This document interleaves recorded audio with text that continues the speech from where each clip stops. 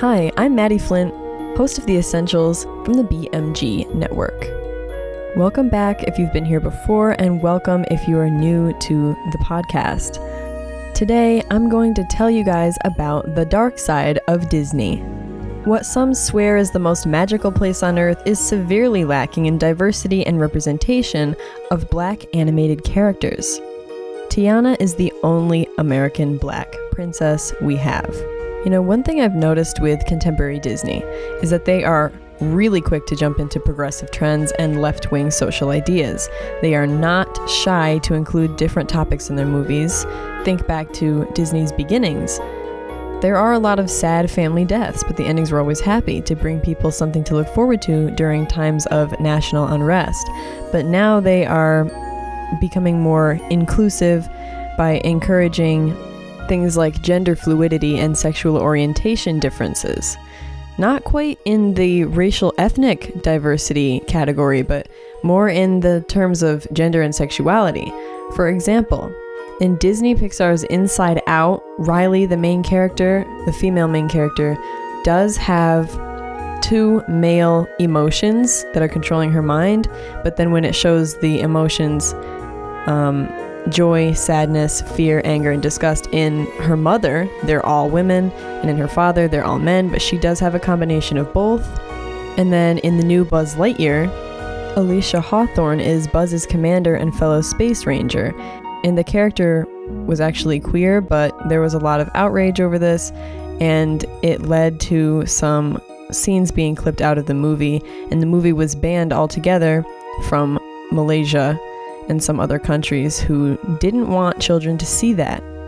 So they're trying to be more inclusive when it comes to adult topics like sexuality in movies, but they claim to be super inclusive racially too, and they do have a pretty wide range of cultures represented in their movies, but they are still not playing up to the levels of inclusivity that they are always pushing for when it comes to Black Americans or African American characters. Or characters from the West Indies. We don't have any Jamaican princesses or princes. So I'm here to really highlight and dive into this whole topic of Disney being really lacking in inclusivity when it comes to representing characters of color. So what are the ways that Disney has recently tried to be more inclusive? 1. By canceling the classics. For example, Fantasia, a 1940s American animated musical anthology film, is now censored on Disney Plus for cultural appropriation and offensive stereotyping. There's some bloggers online who are describing characters from the movie as racist caricatures or embodiments of gendered expectations for men and women. And there's nothing malicious about the characters at all in reality. What people now don't like is that this movie represents American traditional culture, but they claim these things to be outdated for our society, but this is from 1940, not 2022. And number 2, by recreating originally white characters as other ethnicities. Yes, I'm going to mention the new Little Mermaid with Halle Bailey. There's nothing wrong with the movie. If you like it, that's great. She shouldn't be getting hated on as an actress because she did really, really well. Why this kind of move by Disney seems wrong, though, is because of the lack of originality that they're giving these Black characters. And this topic is not restricted to Disney either, but when original classic movies get redone, a modern makeover with an all-Black cast or main characters, it feels like they're just knockoffs, and people of color deserve their own original characters. Movies where the historical cultural context is accurate and it doesn't have to be an unrealistic fantasy character. Over the years, we have gotten an array of different cultures and ethnicities showing up in the animations. Like Merida and her family from ancient Scotland, and props to Pixar for their hand in that one because it was so well done. I loved that movie when I was 9, and I would not pass up watching it to this day. And then Pocahontas, whose character is beautiful, but the character design is not historically accurate at all. Because at the time that these things were happening in the real life of Pocahontas, she was a child, she was like 10 years old, and they made her a grown woman with a love interest, but at least they made a movie about her. So at least there's that, and there's some recognition because Native Americans are severely underrepresented to this day, and instead of making it better, a lot of left-wing institutions are making it a whole lot worse, but that's a topic for another time. Then we got Anna and Elsa, the Norwegian sisters, royal sisters, because Anna was a princess, and Elsa, who became queen. And the designers of this movie actually took a trip out there to Norway and did a lot of cultural research. And that made the movie really rich in its display of Norwegian culture. We also have Moana, a princess character from the Polynesian Islands, who I think is arguably the best they've done with making a brown princess. Although Mirabel and her sisters from Encanto were also great characters, their design was beautiful, and they were from Colombia. And then there is Princess Jasmine from the movie Aladdin, which was set in Iraq, in Baghdad to be specific, and the characters display some Middle Eastern culture. A lot of the time, they're wrongly associated with being Indian, but they're not actually Indian. They're from Iraq. And Jasmine's character design, once again, is not accurate because during that time period in Iraq, women would not have been wearing a two-piece with a whole, midsection exposed. They would be in something very, very modest. But at least we have her character. And then there's Raya and the Last Dragon, which I haven't watched yet, so I can't really talk that much about the movie because I don't want to get things wrong in it. I just know that it is based in Southeast Asia, and her character was very well designed. And we have Mulan, set in an unidentified era of Imperial China, somewhere from 221 BC to 1912 AD, among others. Who is missing? Characters of ethnically black descent. We don't have Irish princesses either, which is sad because that would be great to see. But what about Tiana? And I did say that I would talk more about this. This is what I mean. The Princess and the Frog, New Orleans, 1920. What were the lives of blacks like in 1920s America? Extremely difficult. They still didn't have many rights. In some states it was really bad, like the historically democratic states in the South, where plantations owned slaves. By then, it was still really, really terrible there for black people. Lots of racial segregation and discrimination. So the movie highlights black culture through use of voodoo and jazz. What a generalization. The one movie with black characters we get is just filled with voodoo. American black communities are so diverse, with heritage coming from many, many nations. Not all black people love jazz. Jazz is cool though. I like jazz. And I do understand that during the 1920s, jazz was a huge scene, so that part is historically accurate on the movie's behalf, but what I'm saying is that's just not good enough for blacks, as if it will fill their needs and wants forever. Because a generalization with voodoo isn't wonderful. And even worse yet, this is what really upsets me about the movie. Princess Tiana is a frog for close to the entire length of the movie. Did we not mind that? Her beautiful black complexion and character design was switched to a green frog? And the message is that strength is on the inside? Well, yes, of course, but come on, Disney. Would we see Belle turned into a chipmunk to prove her strong character? Probably not. And there is a reoccurring pattern with this switching black characters into other forms too. Like Soul, for example, a recent movie from 2020. Joe is a middle school band teacher whose life hasn't quite gone the way he expected. His true passion is jazz, and he's good. But when he travels to another realm to help someone, because this somebody was voiced by a female but was gender fluid, find their passion, he soon discovers what it means to have soul. So Joe is the main character. He's a black American man. Once again, his passion is jazz. His character as a black man was perfect until they made him fall down a pothole, get his soul knocked out of him literally, and be shown as a little blue squid-looking creature for, once again, the near entirety of the movie. Hello, Disney? In the soul realm, the souls have no color, gender, or age. So Disney is again showing their inclusivity to gender fluidity and illustrating a message that it's not about seeing color, which didn't the left mark that as a super racist viewpoint? Disney needs to leave the black characters be. Let their characters stay who they are, as all the other characters do. Disembodying black characters, giving them connections to animals? Stop, Disney. Immediately no. There are some instances of black Disney characters where they weren't disembodied, but they're like foil characters or static characters where we don't get to see major dynamic development, their sidekick background. And in plays, movies, and novels, those types of characters exist to bring out the evolution of the main character. Nevertheless, I think these few characters had awesome personalities, and I'm once again disappointed in Disney because they never gave them more character development or lead roles. And I do have a list right here.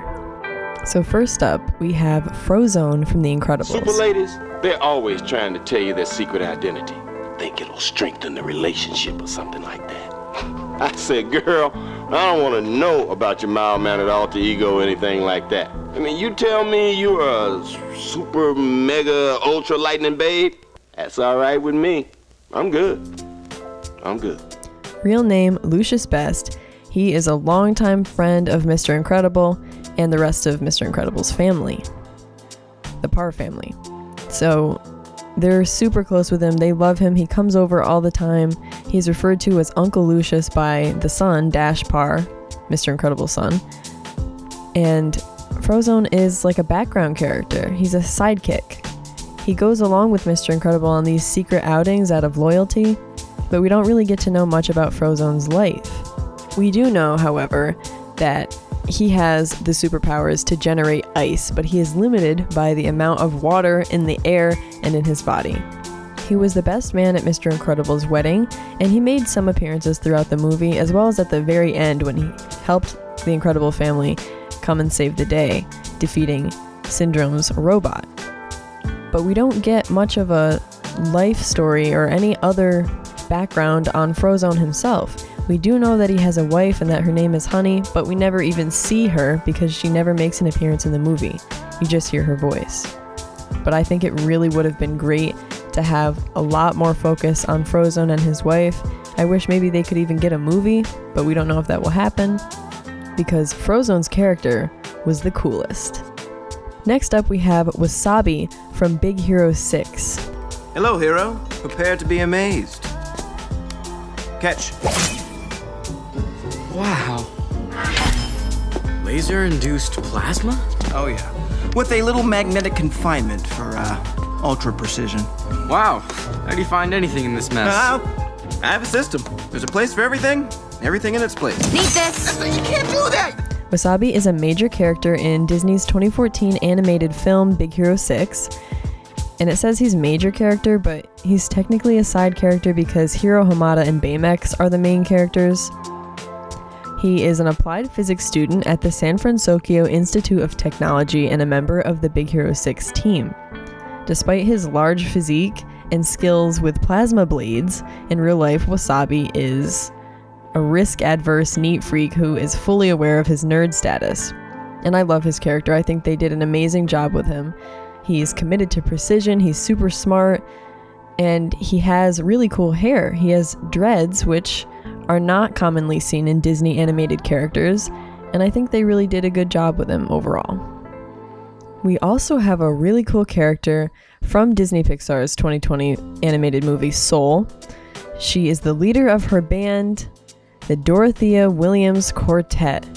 Now, Dorothea Williams is a supporting character in this movie, and she is played by Angela Bassett. She's a skilled musician, and we see her do a really cool performance on the saxophone, and eventually she helps Joe, the lead character who was the one that I was talking about earlier, who got turned into a squid-looking soul. She helps him to pursue his dream, which is to play with her once before his passing, and gives him a chance to perform with her at the Half Note Club. In the beginning, she was skeptical of him, and she initially believes that Joe does not have what it takes to perform because of his current profession as a middle school teacher, but she's proven wrong several times, and at the end she accepts Joe as a passionate pianist, and they put on a really amazing performance.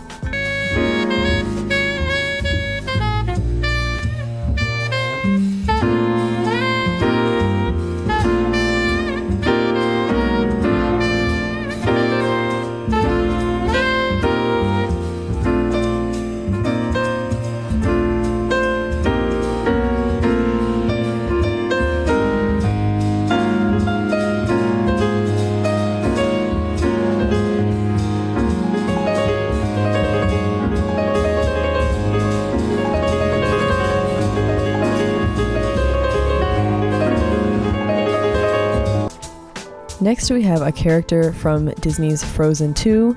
General Matthias, previously dubbed Lieutenant Matthias, is a supporting character in the 2019 animated film. He was the king's lieutenant and Prince Agnar's official guard.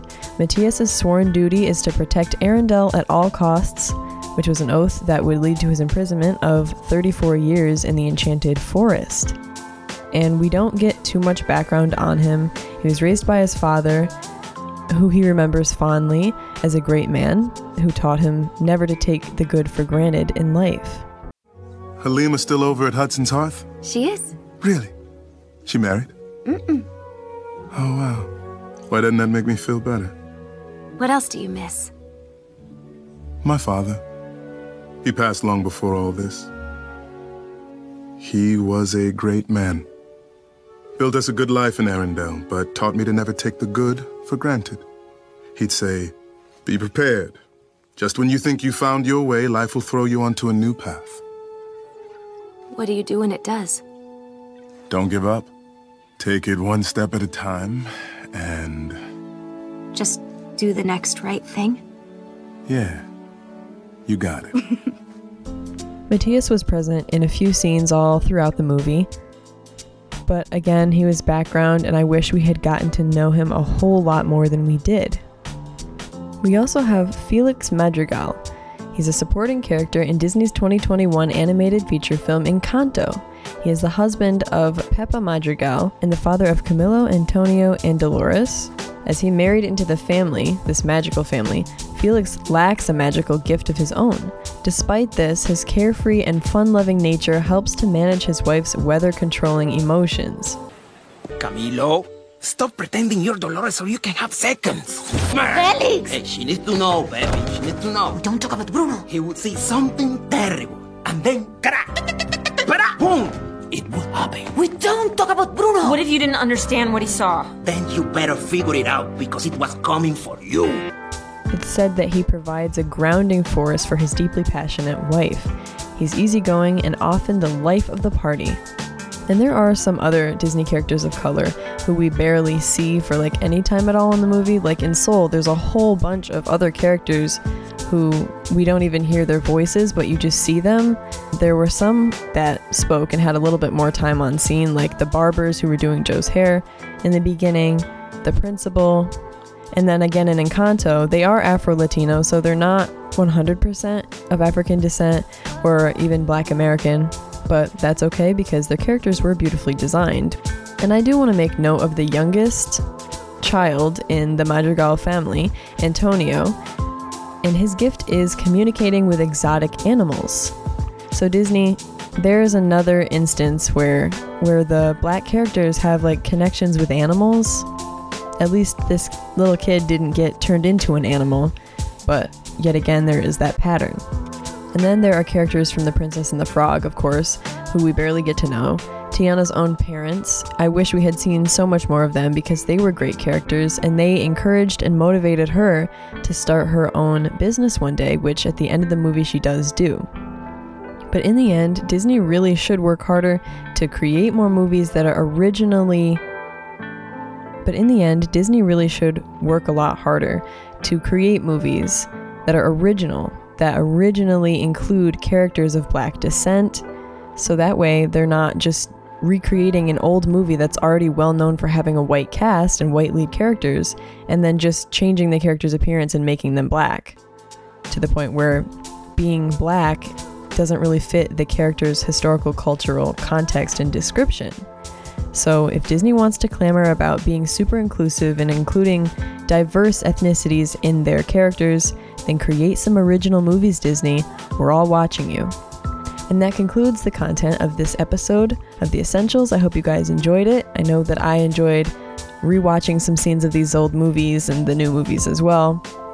But thank you for listening. It's greatly appreciated as always.